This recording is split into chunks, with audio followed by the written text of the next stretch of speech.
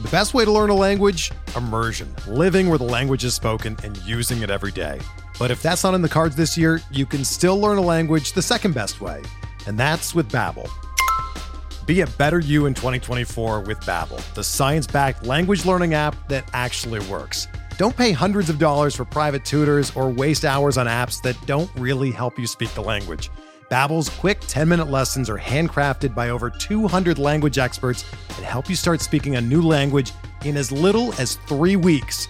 Babbel's designed by real people for real conversations, and their tips and tools are approachable, accessible, rooted in real-life situations, and delivered with conversation-based teaching, so you're ready to practice what you've learned in the real world.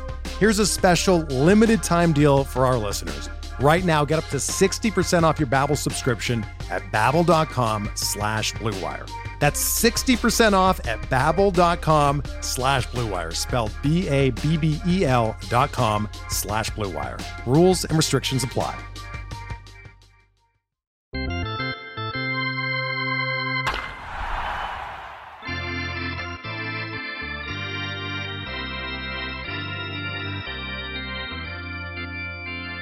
Welcome to another episode of the Future Sox Podcast. My name is Mike Rankin. I will be your host, joined by James Fox, Senior Editor over at Future Sox. Our special guest today, Chris Lanuti of Sox in the Basement Podcast. It's a pleasure, Chris. Always good to talk to you. We talked to you about a year ago.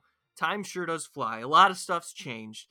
And we got to get to Tony La Russa. We're going to talk about Tony La Russa again. Seems like the last few episodes of the Future Sox Podcast, he's been the center of the conversation.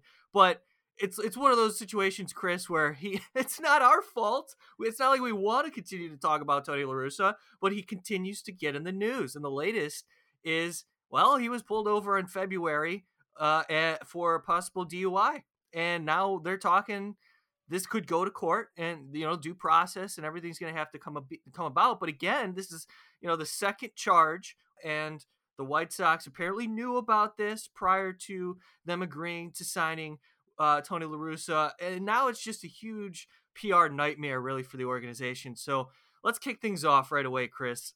How's Dave doing? Is he doing okay?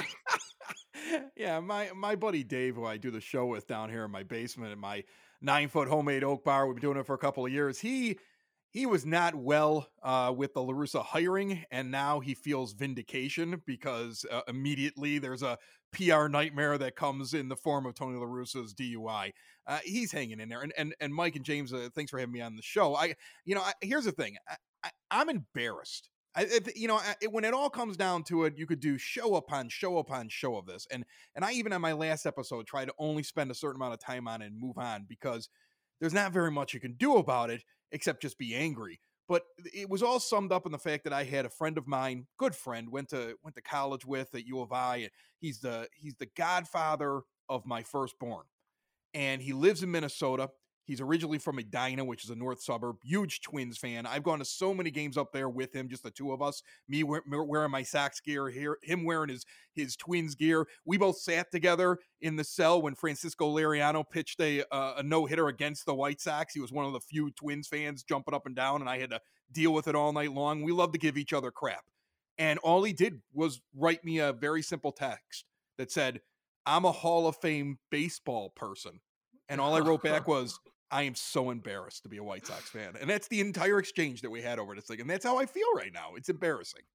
Yeah, I think that's a perfect way to put it, Chris. And it's just another example of, because we were feeling so good about the organization at the tail end of 2020 into the offseason. You wanted Rick Hahn to do his thing, and then the boss man steps in and makes the call. And, we were worried about the fallout moving forward, and we weren't really considering this as a part of the conversation. But when you bring in Tony La Russa, a guy who hasn't been in the clubhouse managing a team for almost a decade, and it kind of screws with the dynamic just based on already the baggage that he's had, it left you with an uneasy feeling. And now, like you said, we're embarrassed because of the news that continues to pile up. And I don't know about you, but I don't know how the White Sox are going to play this. I guess they're going to let it obviously, go through its process. But, given the circumstances, is there any way that this organization moves on from Tony La Russa at this point? Or are they just going to ride this one out, you think?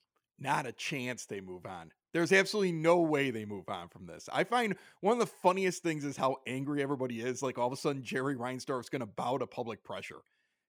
I liken the whole thing about what happened here with the La Russa hire, and then also with the fact that we find out the team already knew about the DUI ahead of time.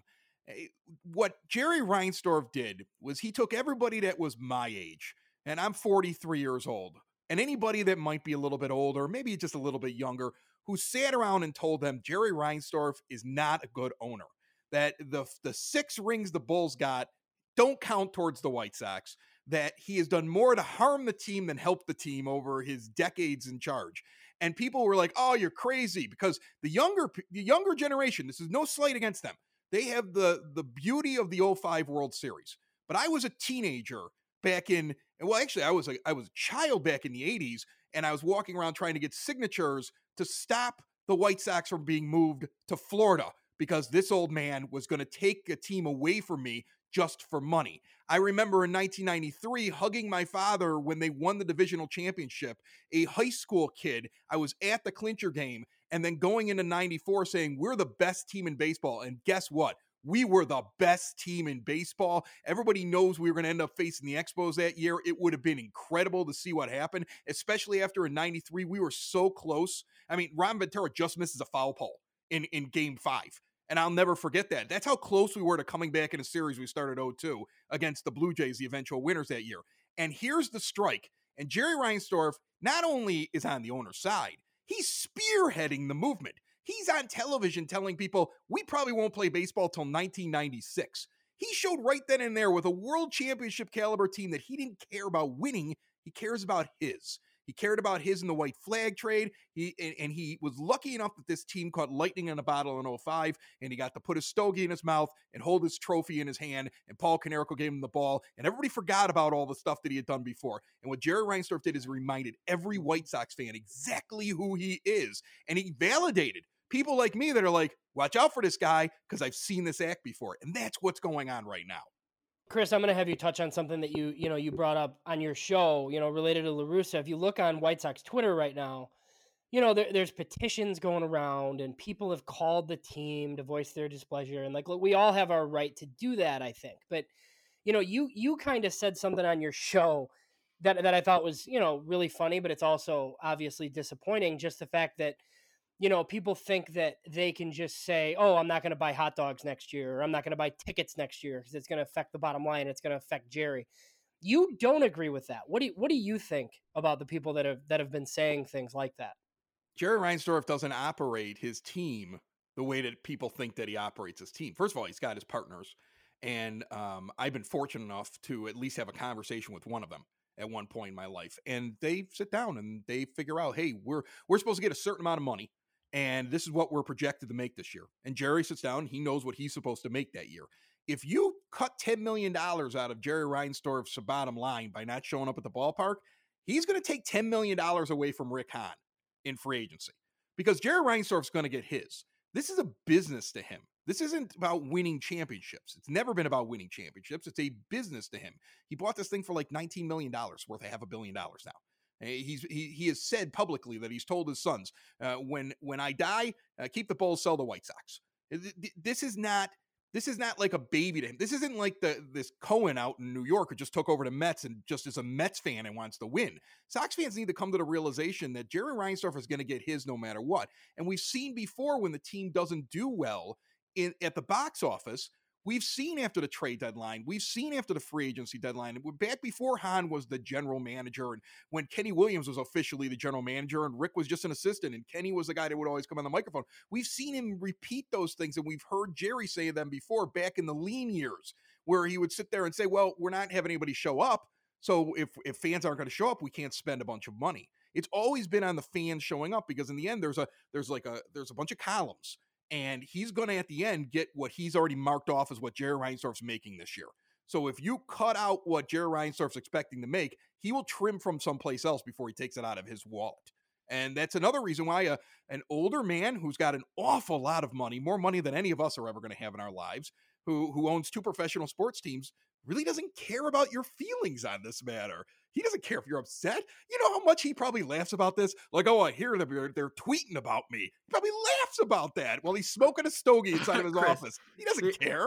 Okay, that is very important because, I mean, that just tells the entire story right there. Jerry Reinsdorf doesn't necessarily care about the fans' emotions at this point when it comes to his team and personnel decisions, making decisions that impacts the team. He doesn't care about the public backlash. It's happened over and over again. It's really insane to watch when you're sitting back and just observing, not even as a fan, but as a Major League Baseball observer. And you see the way organizations are run compared to the way the White Sox are run. It's fascinating, really. Yeah, it is. And he runs his team differently. And I think any White Sox fans, I think the longer you've been around him and the more you've watched how he does things, we got fooled. Over the last couple of years, we've seen this team getting run in a very different way. And we started to believe, like, hey, with Rick now kind of steering the ship, Hahn seems to have a plan. Hey, look at this. The plan is kind of working out. Hey, look at what they're finding little market inequalities where they're saying, hey, let's sign a guy before he even makes it to the major leagues, the long-term deals. Let's identify talent this way. Let's redo how we're doing our minor league system. Let's start taking more of an analytical approach in certain areas. And then you find out that in the end, none of that matters if the guy who's been there for the last several decades walks out of his office one day and says, I have this brilliant idea. Let's bring my buddy Tony onto the team. That's what happened here.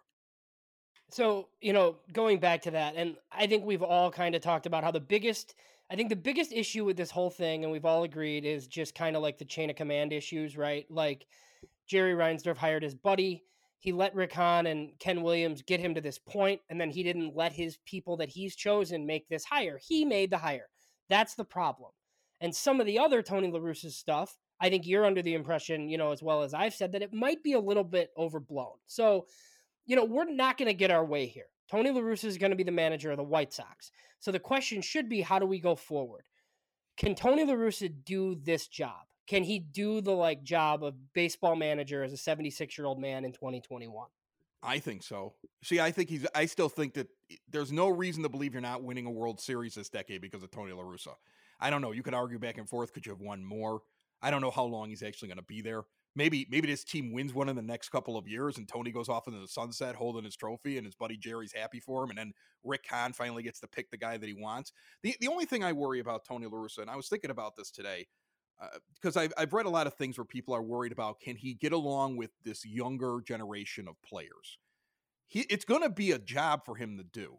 I think, and I always try to come back, especially on my show, I'll do this, but I'll also try to, anytime I try to explain anything, I try to draw back on life experience. So if you'll indulge me for a quick moment here, when I was younger and I was in high school, I had this girlfriend that I just wanted to make happy all the time. And she was trying to get service hours at Mother Macaulay High School by coaching a girls' softball team, 11 and 12 and 13-year-old girls. And she knew nothing about baseball. So she's like, well, you run the team and I'll just kind of sit there because I volunteered for this and I don't know what I'm doing. So I ran the team and I like doing it so much that even though I was in high school, I didn't have a kid on the team. I actually ran the team for like 3 years. So I ran this team for 3 years over at Midway Baseball League. And I got to know what the parents were like and what it was like teaching kids at that age. 25 years later, I started teaching my own daughter's team. Same kind of level, same kind of softball. And while there were so many similarities, now you had kids that were being trained in with separate coaches. You had different styles that people had taken up. Girls softball had changed the way that they had their own metrics, like how they now handle certain throws. And there was a certain technique and things had changed. In those 25 years, some things had changed about the game. The basics of the game are still there, but there are things that are going to be different for Tony. And I think he's dealing with a completely different generation of players. There's going to be a learning curve, but no, I don't think it inhibits him completely from doing well with this team. But it's an unnecessary hurdle where you wouldn't have that hurdle with a different coaching decision. But it's a hurdle I think he could probably still get over.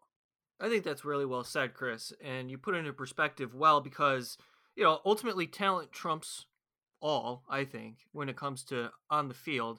And who knows how quantifiable a manager is on the day-to-day. He does make decisions that impact the outcome for sure. Well, when you're talking about, like, for example, Kevin Cash making that move out of the bullpen in the World Series is one example. I mean, that is like the immediate impact. And I think Tony La Russa across 162, he's got the pedigree. You give him credit for where he's been and where he is now. It's just doesn't feel right, is what I'm saying. It didn't feel like it was the right fit, but I do think that, like what you said is true. As the game has changed, I think he's been able to adapt well across several eras, and I think now currently he can do just fine in the clubhouse. It's just his ability to do it. Is he going to be able to handle the day-to-day tasks at this point of his life? And when you have, the White Sox trying to cover up the PR side of this, it sucks. I hate it. I hate that I have to follow this story attached to a team that I care about so much. But really good stuff, Chris, on the La Russa thing. There's so many other topics that we'd like to hit on today. I think it's a perfect segue to our next conversation is Ethan Katz. When you talk about the progression of the game, Ethan Katz, most recently hired by the White Sox as the new pitching coach. So the staff is starting to come together a little bit. Were you surprised about this hire? What do you know about Ethan Katz and what he can provide to this White Sox group? Well, one, I was pleasantly surprised because a lot of times I learn about a guy because your partner here, James, comes on Sox in the Basement and will say a name, or I'll follow him and he'll tweet something like, watch out for this guy. And he brought up Ethan Katz. Now, I'd heard of Katz before and I knew a little bit about him, but when James said that, I was like, okay, well, I got to pay a little bit more attention. First of all, we all know the legend of the change of Lucas Giolito. And that's what's going to be the thing that most people know about Evan Katz. This is the guy that after Giolito was the worst pitcher in Major League Baseball. Giolito couldn't figure out what he wanted to do and how to fix it. And part of his training regimen was to take a weighted ball and throw with a weighted ball. And when he started throwing with the weighted ball, because it was so heavy, his arm changed. It was a very short, quick, L-shaped release. It wasn't a big, wide hook when he was throwing the ball because he was just trying to get the thing thrown. He couldn't do what he was used to doing. And by the time that Katz gives him a regular baseball back, he had changed the delivery. It's quicker to the plate, it's more controlled, and it's harder for the batter to pick up. And that was the thing that a lot of people credit is the reason why Lucas Giolito became what Lucas Giolito is. And then you also see names like Jack Flaherty, who, he's the one I always think about with St. Louis. He's another guy who credits the Katz for being an influence on him and being one of his coaches that got him to the place that he's at. And this hire is a pleasant surprise because it's not insular. It's not a good old boy from the White Sox network.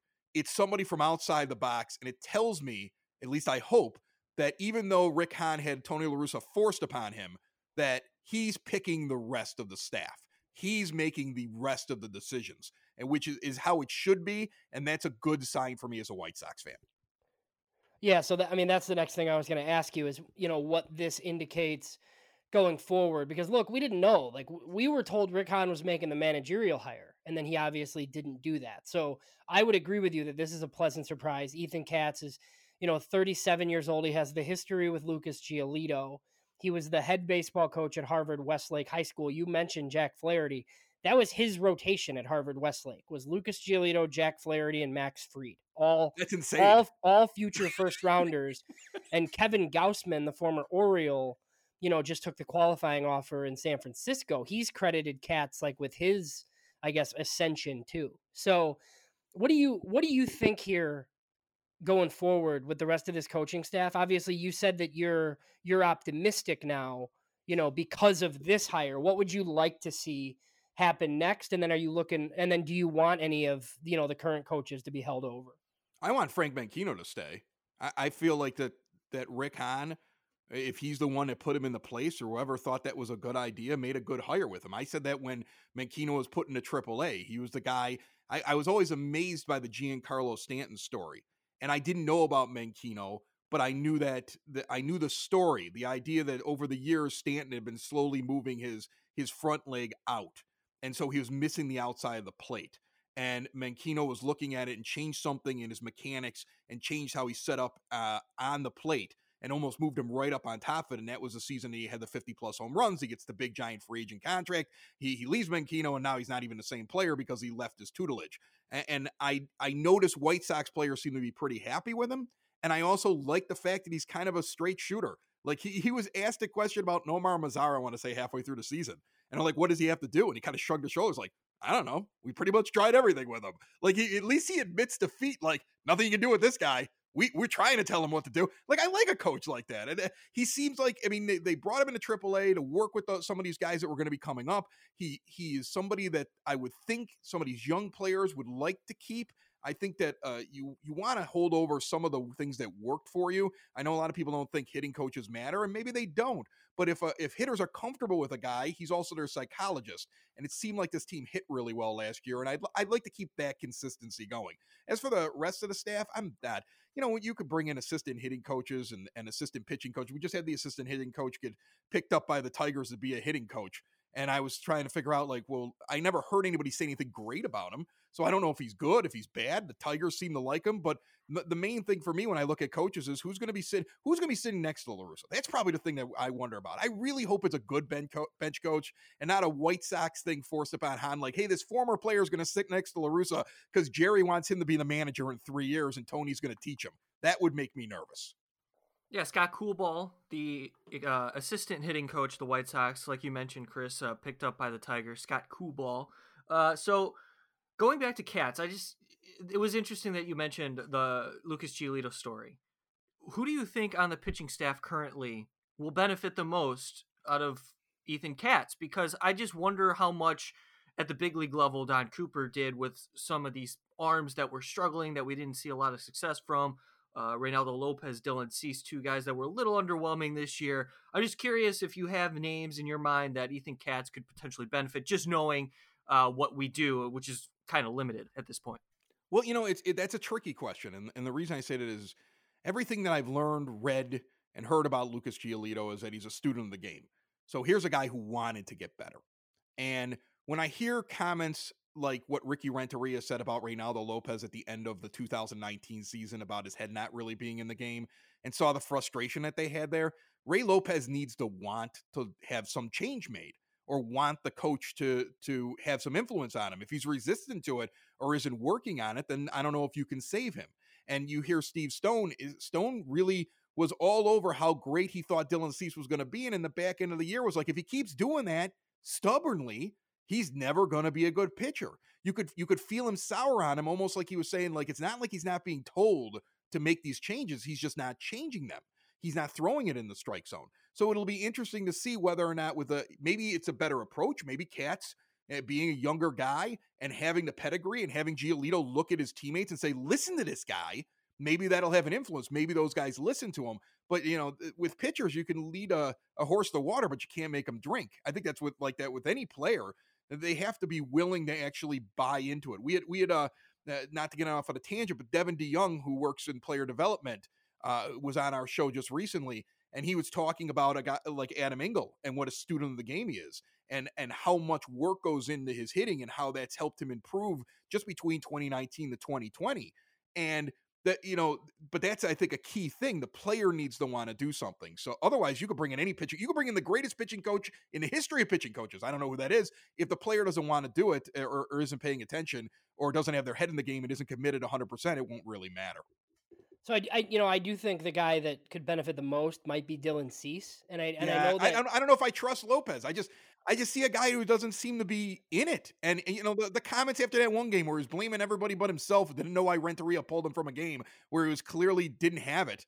Like I wonder about. I don't know him personally, but just that fan's intuition where you're just like, I don't know if this guy's going to sit down and listen to anybody. Well, and after that, like, I was surprised that, like, Reynaldo, like, ever pitched again for the Sox. Like, I kind of thought, like, they sent him to Schaumburg and he was going to stay there forever until he was traded in the offseason. So I don't know if Reynaldo Lopez is going to be on the team, but, those are like the types of guys. I know that Reynaldo worked out with Giolito this past offseason. So, maybe some of that was with Ethan Katz. So who knows? But, I don't think the White Sox are going into the rotation next year with all these young guys in their rotation. You've talked about it on your show. I obviously brought up George Springer. We'll get to that in a bit. You're the guy that, you want Trevor Bauer. So either Bauer or, other free agent starters. What would be your ideal, I guess, free agent or trade pitching plan for the White Sox this offseason? Well, I liked yours, but I'm not gonna steal yours. That you came on the show and talked about the trade for Yerman Marquez. I was ready to deal right after you came on the show. I was like, yeah, trade Nick Madrigal and 2 prospects for Yerman Marquez. I'm down, and then sign George Springer. I'm done. And I was like, James has got it. But I do like Trevor Bauer, and the reason I like Trevor Bauer is that I think that he fits a mold that the White Sox can't normally get Jerry Reinsdorf and his spending into. If Trevor Bauer goes by what he's always said that he would do, which is incentive-laden deals that give him the ability to get out of the deal, or it's a short deal because he wants to bet on himself and he thinks long-term deals are stupid, and we've heard him say those things before, and maybe his mind has been changed, or maybe somebody will give him a 10-year deal where he has a way to opt out every 2 years. Who knows what'll get offered to him? But he fits where Jerry doesn't like to spend on a lot of years. With pitchers. He's very afraid of that. He's said that before in interviews, that he hates to give money to his GMs for long-term contracts. He has no problem spending the money. He just doesn't want to be spending bad money. He doesn't want to look at a guy who breaks down after a year or two. So you could actually probably overpay a little bit for Bauer, or at least match anybody if he's willing to take a shorter deal, which he might be interested in doing. So that's one thing. And then the fact that I also don't see Dallas Keuchel as a number 2 pitcher on my team. So I keep looking at who's better than Keuchel. And I think that list is a little bit smaller than most people think. You know, I like a Masahiro Tanaka, and the only reason I like him is because I paid attention to him over the last several years in my fantasy baseball league, and the guy's just consistent. And when he's healthy, he's very, very consistent. And if the Yankees don't want to bring him back, he wouldn't be a bad guy to go pick up. You know, there's going to be all kinds of interesting names you can go out and get. I mean, Mike, lower on down the rotation, I don't mind a Mike Minor. I think there's going to be guys that had just a rough first month, and so their stats for 2020 look bad, but they still have it, and they wouldn't be a bad pickup. I mean, I always thought Mike Minor was a better pitcher sabermetrically and just with the eye test than Gio Gonzalez. And all you're really trying to do is improve off of what you got out of Gonzalez. You want to find something better than that for the bottom part of your rotation. And I would like to see them add 2 pitchers, and they need a top end guy. And so I'm right now I'm gung ho for Trevor Bauer. I don't know if we're going to get him, but that's who I want. Well, so it doesn't sound like it's completely, off the table, right? So, obviously Marcus Stroman came out and basically said in as few words as possible that the White Sox weren't really going to be an option for him, but I think he kind of knew he was going back to New York. That was the most insincere thing I've ever, like, after you see that he takes the qualifying offer the next day. Yeah. That is the most insincere thing, because he acts all big like, I would do it for no amount of money. And he already was probably had the thing in front of him from his agent. They were talking about taking the qualifying offer. Yeah, probably. That's ridiculous. Well, and Kevin Gossman, he's another guy that I had heard the Sox might have some interest in, but he's going back to San Francisco. So Mike, I'm going to loop you back in for this too. Just, Bauer doesn't seem like he's going to be completely turned off by the White Sox because of La Russa. And there's a lot of people that think the White Sox aren't going to get any free agents because Tony La Russa's there. How much do you guys think Ethan Katz and this type of hire helps them in free agency, or makes it so some of these La Russa concerns maybe don't matter as much as some people think they do? Well, let me throw it to you here, Chris, after I give my take, because I think there's a little bit of credibility going on, and I think the hire reflects that it's Rick Hahn picking Ethan Katz here, and that's just me assuming. However, I feel like when you look at the grand scheme of the organization, there's so much value from top to bottom. I mean, you talk about the limited resources that they have following a lot of these prospects who have graduated. There's still some value. So I think the Trevor Bauer conversation was interesting because I felt like he was pretty down to earth about it when he described his way of, understanding a person by meeting them and then introducing themselves and judging their character after conversations, not by hearsay. So I think that's a very responsible thing to say, but also, that Trevor Bauer is pretty outspoken. And this is a guy who's putting out videos, almost on the daily. Do the White Sox want to have to deal with that? I don't think that's going to be a huge issue if the White Sox do commit to Trevor Bauer, because obviously the talent. So I think there's a bit of credibility going on when it comes to the Ethan Katz hire. At the same time, Chris, I feel like Tony La Russa doesn't have so much that of an impact to the point where, okay, this is it. It's damning. It's over. I don't think he's got that much of an impact on this team where it's just going to shy everybody away from playing for the organization. Well, exactly. And think about it this way. Ethan Katz asked the question before he signed the contract. Hey, are you guys going to fire the manager and then somebody else is going to come in and fire me in 3 months? Because that would have been my concern if I were signing it. So the fact that he signed it means somebody said, don't worry, no matter what happens here, the owner's not getting rid of the manager. Because why would you take a job if you weren't sure whether or not they were going to, in 2 months, there's going to be so much like fallout that you might not have a job because all of a sudden a new guy's coming in to be the man. He had to feel comfortable to come in there. Now Bauer, he does this video, he does all these different YouTube things, and he goes on Twitter, and he's constantly talking about different things going on in baseball. When he addressed the La Russa thing, what I saw was what's probably going to be the norm for any free agent.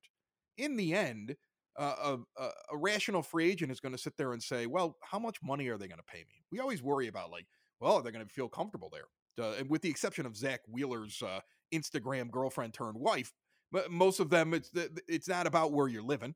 It's not about it's about the money that you're making. And then it also comes down to, do you think that you can win? Trevor Bauer looks at the White Sox and he goes, that's a really good team. And I'm not going to say anything bad. I have to address this because my audience, a guy like Bauer is doing videos. He feels like he's got to address all these things. His public needs to hear his views. But he's not going to say anything bad about it because I think that video showed me that he's still interested in the White Sox. He doesn't want them to think he's not interested. And he doesn't want to burn any bridges until he meets the guy who's the manager and finds out what happens. To me, that was a positive sign, that. And I think that is the more rational thing that most free agents will still do. In the end, you could be put off by Tony La Russa. In the end, you could be angry about Tony La Russa. In the end, you could be surprised that he's the manager. But when push comes to shove and a team shows up at your door with millions of dollars and you ask the questions, if they give something that sounds good enough to you, you'll sign the contract. I don't know if he's going to drive off very many. There might be one or two people that aren't interested, but I don't think it's going to be the norm that free agents are afraid to come to the White Sox because of Tony La Russa. Yeah, I think that's very well said. I thought exactly what you just elaborated about is the relationship free agents want to develop with potential teams that they're signing with. And James, that was an interesting question that you posed. I'm curious about your take as well, but related to Trevor Bauer specifically, I feel like what Chris said is true. The way that they approach free agency, these free agents, they're going to have that evaluation process, keep an open mind, and then make a decision themselves. I mean, it's just almost that simple. Yeah, I agree. I never really thought that. Like, I'm the guy that thinks that players generally take the most money. I mean, I always go back to the Jerry Seinfeld quote. There's like an episode of Seinfeld where, Jerry said that he's going to pay for Elaine's apartment. And then somebody says like, oh, maybe she won't take it, and he said, people don't turn down money. It's what separates us from the animals. And, I very much, people don't usually turn down money except Zach Wheeler. So, be the highest bidder. And if the guy doesn't come to you, then okay, that then he lost, and then the White Sox will leak to the media that they were the highest bidder. But I think with Bauer, I think it's totally true. I think the White Sox are an option. I think most people think it won't be the White Sox because they generally think that somebody else will bid more and he'll choose California or somewhere else, and that stuff might be true. But I wouldn't rule them out right away. I mean, they hired Tony La Russa. I think they're going to spend some money, so. Yeah, I don't think having La Russa here has an effect like that. Like I said, I think the three of us have kind of agreed. My issue with the La Russa thing is what's been stated a bunch of times, just, that Rick Hahn didn't make the hire. That's it. The rest of it, I think is fine. I think they can get free agents. I agree, and I'm going to tell you right now, Tony La Russa's still got 3 rings. He could still sit there and show anybody, like, I got 3 World Series rings. How many do you have? It could be just that simple. He also has some really superstar type players that have played for him over the years and ended up in the Hall of Fame. These guys were kids growing up and respected these players and watched Tony La Russa. And to just discount that and be like, he's old, I don't want to play for an old guy. There might be a few guys that think that, but some of them might be like, wow, Tony La Russa's my manager? That might actually happen to a few of them.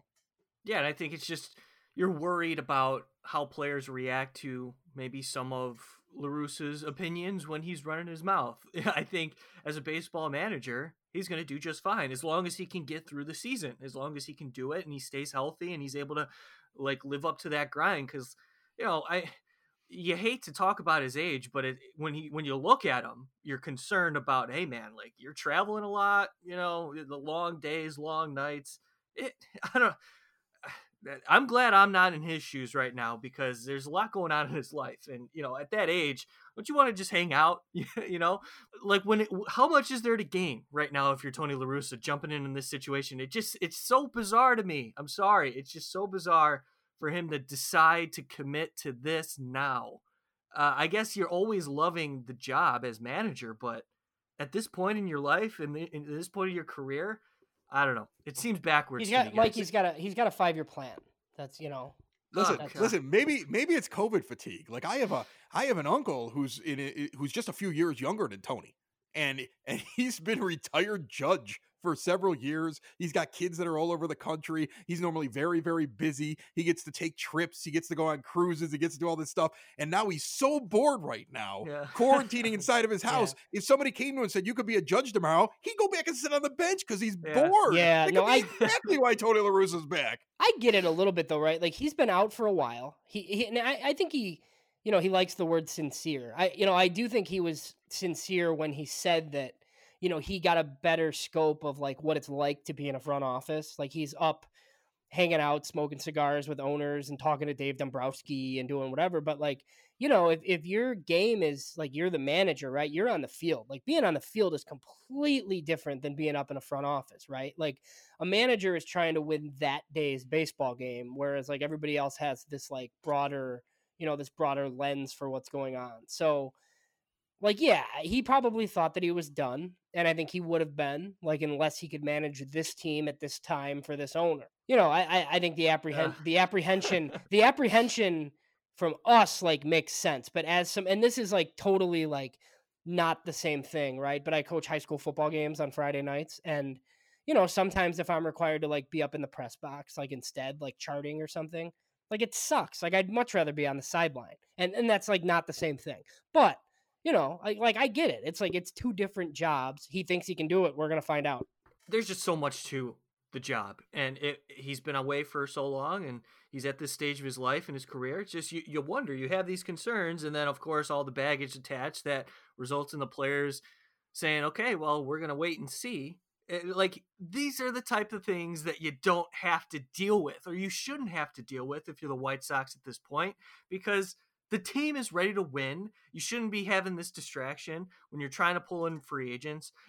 I'm optimistic about the way that Tony La Russa can do the job. And I think we talked about this ad nauseum already. It's just a matter of like, maybe we're just nothing people, right? We're just fans. We're just worrying about stuff that doesn't matter. But I don't know. Maybe we're a bunch of young guys that are being a little bit too hard on the old people. I used to have a 90-year-old neighbor who used to climb up on his roof once a week and nail shingles into his roof. And I was like, Jesus, he's going to kill himself up there. And he did it every week for several years. So maybe what? I want to be at 76 years old to have the energy to go out, run my car off the road and manage a baseball team. That's what I want to do. When I'm 76, that's what I want to be doing. You see, I'm picking on Tony La Russa, but he's got $30 million. Every once in a while, they got to take his mugshot, and he's running a Major League Baseball team. He's living my dream right now. Well, I'll never forget this after this offseason. It was probably like a week into the La Russa stuff. And I, texted back and forth with a scouting buddy that I've, been friendly with over the years. And I'm like, this can't be real, right? Like this whole thing. And all he said to me was, old dudes love other old dudes. And that's pretty much all. And that's when I'm like, oh my God, like, I hope this guy's wrong. And then, like 10 days later, Tony La Russa is the manager of the White Sox. So listen, in the comments that we get on our social media and on our show and stuff like that, those that have pictures and I can tell that they're older than me, they love the Tony La Russa hire. They love it. And that's fine. And here's the thing: I still think he could be a good manager. I think Tony La Russa would have done a better job with this team in 2020 than Ricky Renteria would have. Tony La Russa would have never have left Dallas Keuchel as long into that game before he had that injury. That's we've heard reports like Dallas was really upset about it. Like, why is he sending me out here in the 8th inning with this huge lead? Tony La Russa would never have done that. Tony La Russa loves to pull pitchers. He's going to have such a hard time with this rule where you have to keep a guy in for three batters, because he used to go and have a new pitcher in the 6th inning. He'd have 3 relief pitchers pitch to 3 guys just to pitch through the 6th inning sometimes. So I think he'll manage the team differently, and I think the team's it's at least in better hands than Renteria. Although in the end, I would have preferred Hinch. I think a lot of us would have preferred hurt other candidates. That's totally fair. Yeah. Going back a little bit, we've talked about the pitching a lot. What are you pie in the sky? Obviously, like if they come through with my plan and they're able to keep George Springer away from the Mets somehow, that would be fantastic. Let's say that doesn't happen. What are their options for the outfield after I think Nomar Mazara probably gets non-tendered here? What should they do in the outfield and at DH if George Springer is not an option?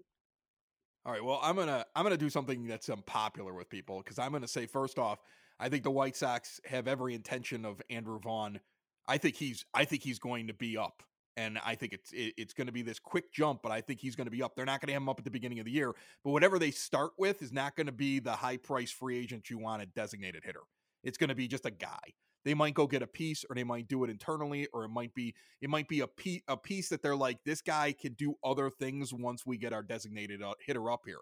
But I also feel this: there was hype forever. I mean, remember 2 years ago, James, when we first met in person for the first time, we'd already talked on the phone. We were at a Sox Fest, and there was all this buzz that maybe Jack Peterson was coming to the White Sox. We were like, this is awesome. And then we heard the buzz about Jack Peterson the next year. We're like, maybe it'll happen. And now Jack Peterson's a free agent. I'm not really that interested, because I look at his splits and he would just join this team, and I don't think it would be that big of an improvement over what they were getting out in right field. I mean, he's good against one type of pitcher and terrible against another type of pitcher. And meanwhile, I look at a guy like Adam Engel, and I people are going to crucify me for it, but I look at his splits in 2020, and I still believe that a guy can get better. And I still think a guy can improve.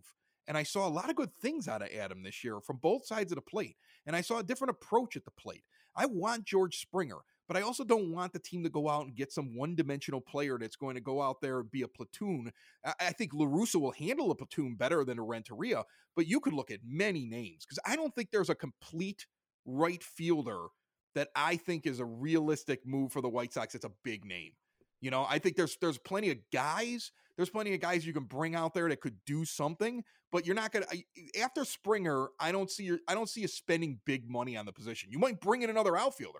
You might put some competition there, but don't be shocked if a guy like Adam Engel doesn't earn the majority of the playing time with a manager like Tony La Russa, who's going to like the fact that he plays speed, who's going to like the fact that he plays defense. And if he hits the way that he hit in 2019 coming out of the gate, Tony's going to want to put him out there all the time, because he adds a dimension to your lineup where you have so many power hitters and you have so many guys that can do so many different things, but he adds that dimension of speed in your lineup.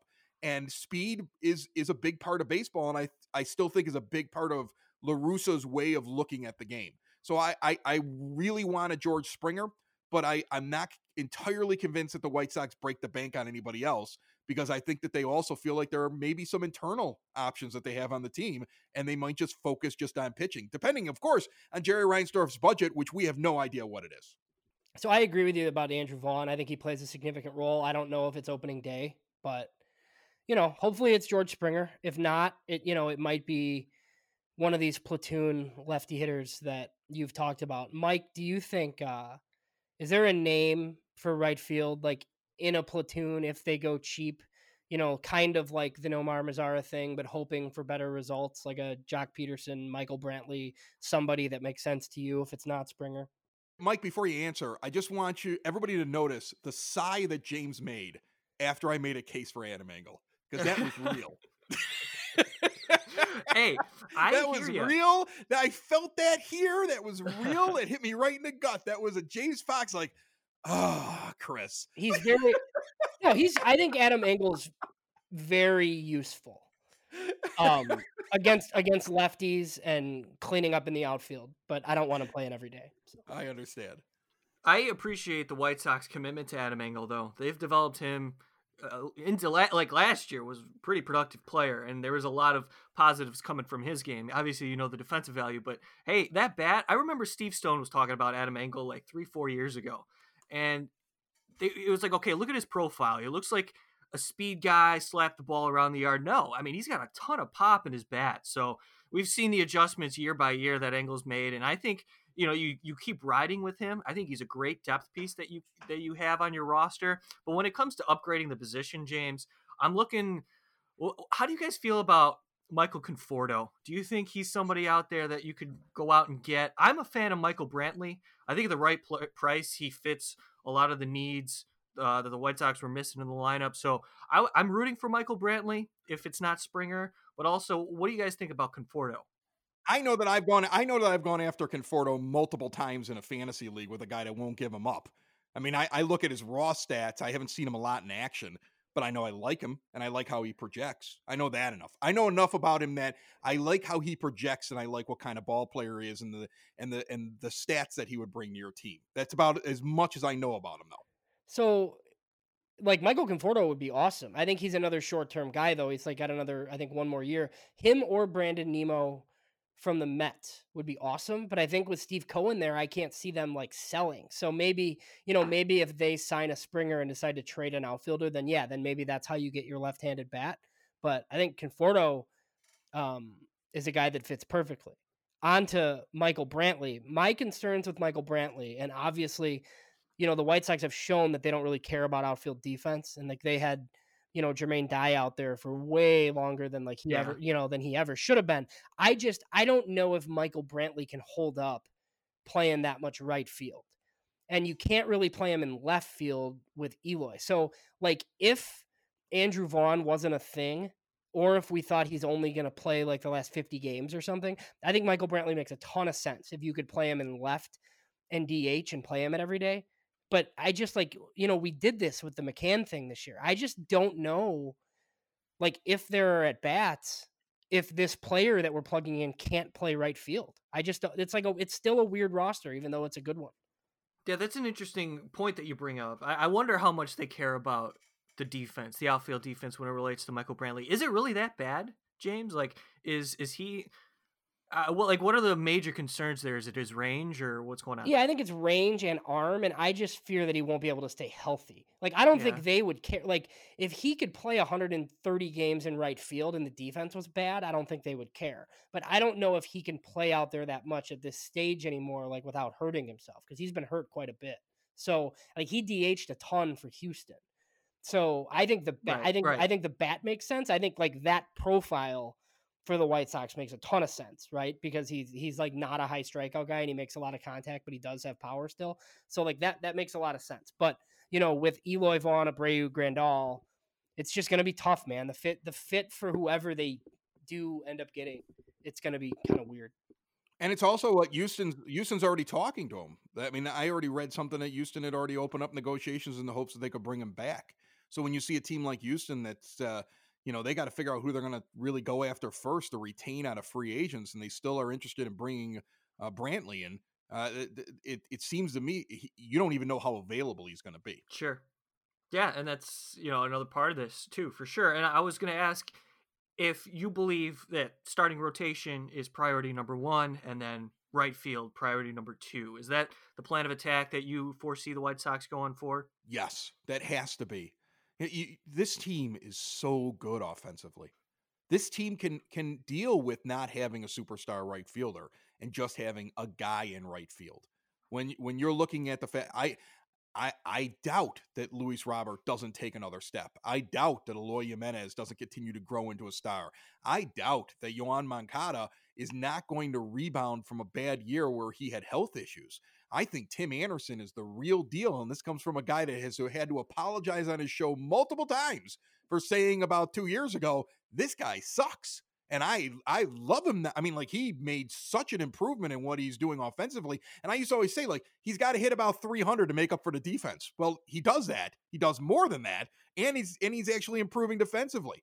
Jose Abreu at some point is going to get old, but guess what? He's rejuvenated right now. Yasmani Grandal in a full season. I get a kick out of all these White Sox fans that try to tell me that we got to keep James McCann because he's the better of the 2 catchers. That's wrong. You're just not very good at evaluating talent.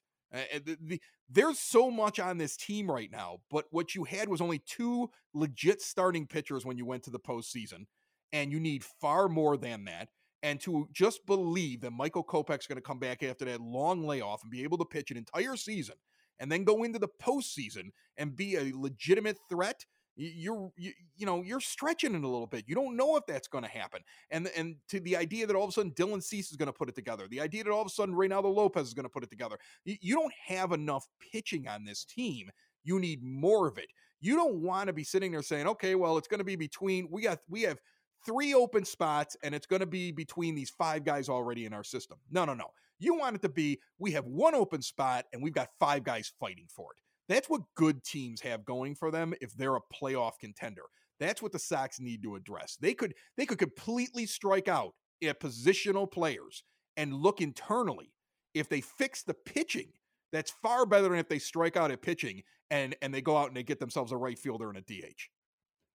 Yeah, I agree. I agree with pretty much everything you just said. And a couple more for you, Chris. Really appreciate the time. Chris from Sox in the Basement podcast. Check him out. Don't Sox worry, I'm sitting in my bar right now. Yeah. And this is where we do the show, the Sox in the Basement show, and we sit at this 9-foot homemade oak bar. And while you guys were talking about Michael Brantley, I poured my second beer. So you take as much time as you want to. Beautiful. Because I don't know how to broadcast without a drink in my hand. That's why I got out of radio, Mike. Okay, I used to do radio, but they wouldn't let me drink in the studio. So now I sit at my bar in my basement and I lock the door so the kids can't come down, and I start drinking in the middle of the day. And I tell my wife, well, I have to because this is what I do for work. I love it. I love it. Any way you want to sell it, that's fine with me. So here's something that I wanted to run by you. You mentioned Andrew Vaughn. I'm so excited about Andrew Vaughn. I think he's going to be really, really good. And along those lines, as these prospects were awaiting, let's see, who do I want to start with? Jake Burger, or do I want to start with Zach Collins? Because you mentioned the catcher situation, and I brought up Burger because I feel like he's close. I think he has a legitimate case to play on a major league team next year if all things go well. But let's start with Zach Collins. Is he going to be the backup catcher in 2021 for the White Sox, Chris? Well, what we always try to do on our shows, we try to figure out what the team is thinking. And this is an interesting thing because the team got rid of a manager that didn't seem to like Zach Collins. Now, they didn't get rid of Ricky Renteria because he didn't like Zach Collins, but Zach Collins was not given an awful lot of at-bats, put in a terrible position in the postseason where all of a sudden he had to go up there cold after not seeing live pitching for weeks. And then all of a sudden he's got to go up there and he's got to get a big at-bat, a big hit or something like that. Zach Collins didn't get a fair shake in 2020. Zach Collins is also a guy that is really only going to do well in his splits. He's definitely a platoon catcher. So the question becomes, do you think that that's good enough to back up your team? I think a team that has World Series aspirations, that's not good enough. They might do it. If Rick Hahn gets a budget that he doesn't like, it might be the last position that he looks at. Like, go out and get yourself a guy that's a good defensive catcher and a good receiver that we're not worried as much about his bat, but we just want to have somebody we can rely on or at least compete in spring training. So I don't think you pencil Zach Collins in just because James McCann isn't coming back. I think that the team would love to have somebody else in there, except it's not a priority. So I think this is going to be like a catcher that gets signed before spring training. Like, this is a February signing, and it's not going to be something exciting because he's the backup catcher.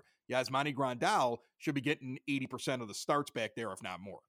James, how do you feel about that evaluation? Do you think Zach Collins is going to be the primary backup here, or do you think they're going to go out and get a backup?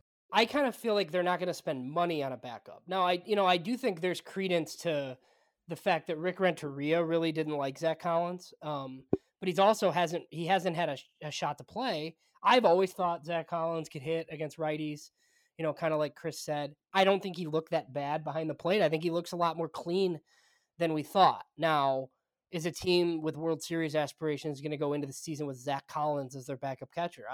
I don't know, but I also don't think he has a ton of trade value because they haven't used him properly. So my guess is Zach Collins is on the team into spring training, and they have like some sort of veteran backup that doesn't cost very much money, right? Like, even if it's like a guy like former White Sox Kevin Smith, yes, who's caught Giolito in the past, like maybe that's Giolito's personal catcher and he's just like around. I don't think you're signing like Yadier Molina or somebody like that to like split time with Grandal. Grandal's got to play a ton, and as we've talked about, like, all off season now and a lot today, like, they don't have DH and first base at bats for him. So I think Yasmani Grandal is going to play a ton behind the plate. So your backup, I don't know how important your backup is. And you know what else? Every team's got a story of some guy that you're like, where did they get that guy from? Remember in 2005, Chris Widger was playing 16-inch softball. It was out of baseball. And all of a sudden becomes the backup catcher. That could be the type of guy you see as the backup catcher to Grandal this time around if it's not Collins. It'll be an interesting story, I think, throughout all of spring training. I would love Kevin Smith. I would love Kevin Smith back on the White Sox. That'd be great. All right, Chris. Last couple things. Give me your opinion on Jake Burger now, because a lot of progression from this kid. Somebody who went through some major injuries, sliced his Achilles twice, ruptured, I should say, and he's worked his way back, going all the way, dating, what is it, 2017, all the way back since then. I mean, this is a kid who's close, I think, and he played in the Summer Collegiate League out in Bloomington Normal, and he looked fine. And they were talking about, I think it was on a podcast with Chuck Garfien, he said, hey, if things COVID unrelated, if things were normal, I think I would have been in a full season affiliate and ready to go. So what does that tell you about Jake Burger's progression currently in his professional career? Well, I like guys like Jake Burger who suffer just enormous obstacles placed in front of them and find a way to overcome them. And that's what Jake Burger, I mean, think of how psychologically you have to get over the fact that not only you have this freakish, horrible Achilles accident. Like, I had a partial tear in my Achilles playing softball 5 years ago, and it still hurts. I didn't even fully tear it. And every time the weather changes, my Achilles pops and I hobble around the house like I'm 72 years old, and my kids make fun of me. So the fact that he had that injury happen to him once, but then a second time, and he's still out there because he loves the game, you have to root for a guy like that. And he's that kind of guy that White Sox fans have forgotten about. If you take away the injuries, you would have expected Jake Burger to be here by now, or at least knocking on the door solidly, and you would have him rated higher on all these prospects list. He's definitely a guy that's gonna have to be protected in the Rule 5 draft, because I believe he's Rule 5 eligible, so they're gonna make space and they're gonna have to add him to the 40-man roster. And yeah, definitely, I'm really curious as to how he looks when he comes out in spring training. And he could be one of those stories of spring training, like, is he going to make the team as the 26th man? Is he a guy that is in AAA and you're hearing about, and in June when you need a bat or somebody goes down, it's Jake Burger? That's a complete possibility. And he's one of those guys that I'm always, when I'm trying to look up White Sox players, like when I'm like, I wonder how this guy's going, I find myself like typing in Jake Burger a lot. I'm really curious as to how he's doing, and I think he can make an impact. If not this year, he's going to be one of those guys that's going to be available. And I think eventually White Sox fans are going to see him up here, and I'm hoping for good things out of him. Yeah, so I mean, you mentioned the Rule 5 draft. Jake Burger, Gavin Sheets, Tyler Johnson are probably, the three biggest names. We'll know by next Friday, the 20th, I believe, is the date where they have to protect those guys. So I guess first glance, do you think they protect all three of them, or? Well, Sheets and Burger for sure. I haven't marked down on mine that they protect all three, because I always keep a roster in the offseason, like a little spreadsheet, and I keep track of the 40-man. And right now they'll have plenty of room to be able to keep all three of them, as long as they continue on the trajectory that they seem to be on.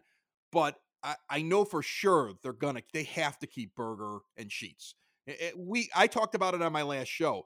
When you look at the top 10 on MLB Pipeline for the White Sox right now in the offseason, 5 of those guys will no longer be on that list, because you expect them to get plenty of games. Basically, they're on the team next year. And the other 5 guys are going to move up to be your top 5 prospects. Gone are the days of having 8 guys in the top 100 on MLB Pipeline. But you know who's going to be number 5 if everything just stays the same? It's Gavin Sheets. So you're not letting that guy go in a 40-man.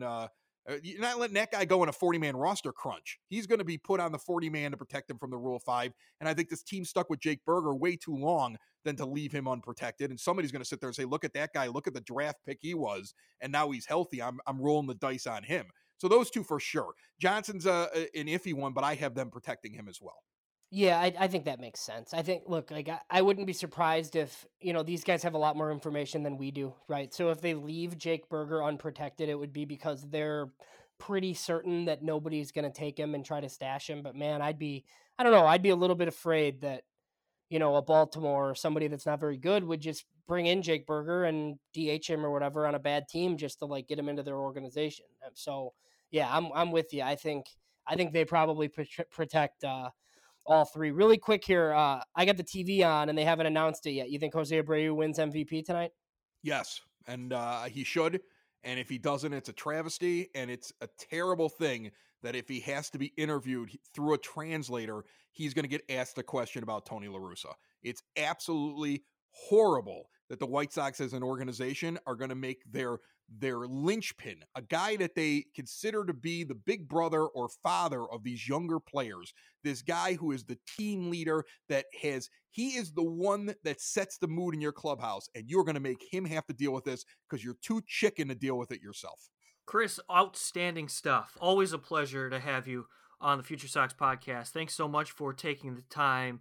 Before we let you go, what are some of the things that you're working on Sox in the Basement? The last time we talked was, like I said, last year at the start of the show, and like you've taken strides, and I think you were going over a plan. I remember you telling us last season with the assumption of a full Major League season, but how has things kind of changed and varied across this year? And where are you guys at in terms of your product? Because I think for me as a fan, I love checking out Sox in the Basement because it resonates with me as a fan. So I'd love to get an update on where you guys are. Well, I think what we had to come to a realization, I think we did it before we talked a year ago, that there were only certain ways you could go with having a podcast. And we started as fans that had no idea that we would get the kind of response that we've gotten from people who listen to it. And we had that urge to kind of like, well, let's play nice. Let's not really say everything we want to say. And it's an understandable urge, I think, that everybody that's outside the organization has. But we got to the point where I was like, I just want to be the fan show. If the White Sox get aggravated with me because I yell about Jerry Reinsdorf or tell some story that makes them uncomfortable, I don't think they're banning me from the ballpark. I think they're pretty much still going to let me buy tickets and sit out there. And if I don't get invited to events, it's cool. I think we tell the truth about a lot of things that happen in there. I think we hit things on the head. I've been told by several people that actually work inside the White Sox organization off the record, keep doing what you're doing. I think that same faction that was making it known they were upset about the La Russa hire are the same people that sit there and say, keep doing what you're doing. Don't worry about the fact you're upsetting people, because we're not intending to upset anybody. We don't. Look, I want this team to be good. I want them to win a ton of games, and I want to dance around at World Series victory parties for the entire 2020s. But I do think that everybody had to deal with when COVID hit. There's no baseball. But we've seen all of our listeners come back, and we've seen everybody get really interested in White Sox baseball again, and we're really pumped up about it. I'm hoping that very soon we can start doing some of the things we were planning on doing. We're going to do an off-season brewery tour where we are going to stop and do Sox in a brewery, and we had a bunch of breweries lined up for live shows. And now it's so uncertain because most of them can't open and they can't have people inside. So, we want to do it safe and do it, but we can't. So it's rough. It's hard from a creative angle to do all the fun things we want to do because we're waiting for like the world to get a little bit better. But once it does, I think we're really looking forward to just keep pushing through. We have a blast doing the show. I get to sit down with my best buddy I've known since I grew up across the street from him. And I get to BS about the White Sox, and people listen to us, and I don't understand why, but it's really cool that they do. Chris, that's awesome. Really happy, really excited for you. And I see it. I think this is going to grow into something really special. And it's a nice little nest egg that you're building currently. Trust me, we're having a blast doing it. And we can see that the people are listening to it. We really love doing it. And I have an idea for something, but I don't want to reveal it on your show. But I have an idea for something that probably is going to get me in trouble again with the organization. Looks like Jose Abreu just won the MVP. Did he? Looks like. Yeah. Yes. 2020 MVP Jose Abreu. Oh, Jose, don't answer any questions. And I don't think I'm allowed to celebrate this one, guys. Why? Twitter told me I'm not allowed. I'm a hater. I'm not allowed to celebrate Jose Abreu winning. We went back and actually we did a show where we just played older stuff like our bad takes. And I had the bad take 2 years ago that if given the choice between Avi Garcia and Jose Abreu, I was keeping Garcia in that 6 months when he was really good. And I got so many people who were like, you're the only person who would ever admit that he said that. They thought that was cool that I admitted it. And Dave was the one who was like, are you out of your mind? And I was wrong. I mean, sometimes you're wrong. God, I'm wrong. I'm wrong all the time. Every time we do one of these shows, I'm wrong. And That's the part of being a fan that's fun. Again, that's why Yeah. I like what the show we do. We're just having fun.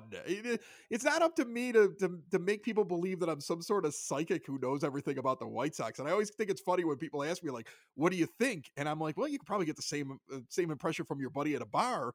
And, I mean, I'm just a fan like you are, but it's fun to do, and it's kind of fun to watch. Good for Jose Abreu, man. That's absolutely awesome. It's about time we got some good news for this team. Well, they got it right. Jose Abreu deserves the MVP award, and that's something that we can react to in a positive light. Luis Robert as well, the Gold Glove in center field in the American League, and the runner-up as AL Rookie of the Year. So something to hang your hat on as White Sox fans. And shout out Rick Renteria. As Tony La Russa would say, the first baseman won the MVP, and the center fielder got a Gold Glove. And one of these days, I'm going to learn all their names. Chris, it's been a pleasure, my friend. Good luck with everything moving forward. Thanks so much for taking the time. Thank you guys for having me on. That is Chris Lanuti of Sox in the Basement. Check him out, broadcastbasement.com. Search Sox in the Basement wherever you listen to podcasts. Also, check us out, futuresox.com. That's where we have all of our content. Check us out on Anchor. Check us out on iTunes and Spotify. For James Fox and Chris Lanuti, my name's Mike Rankin. Again, thanks so much for listening. We'll talk to you all next time.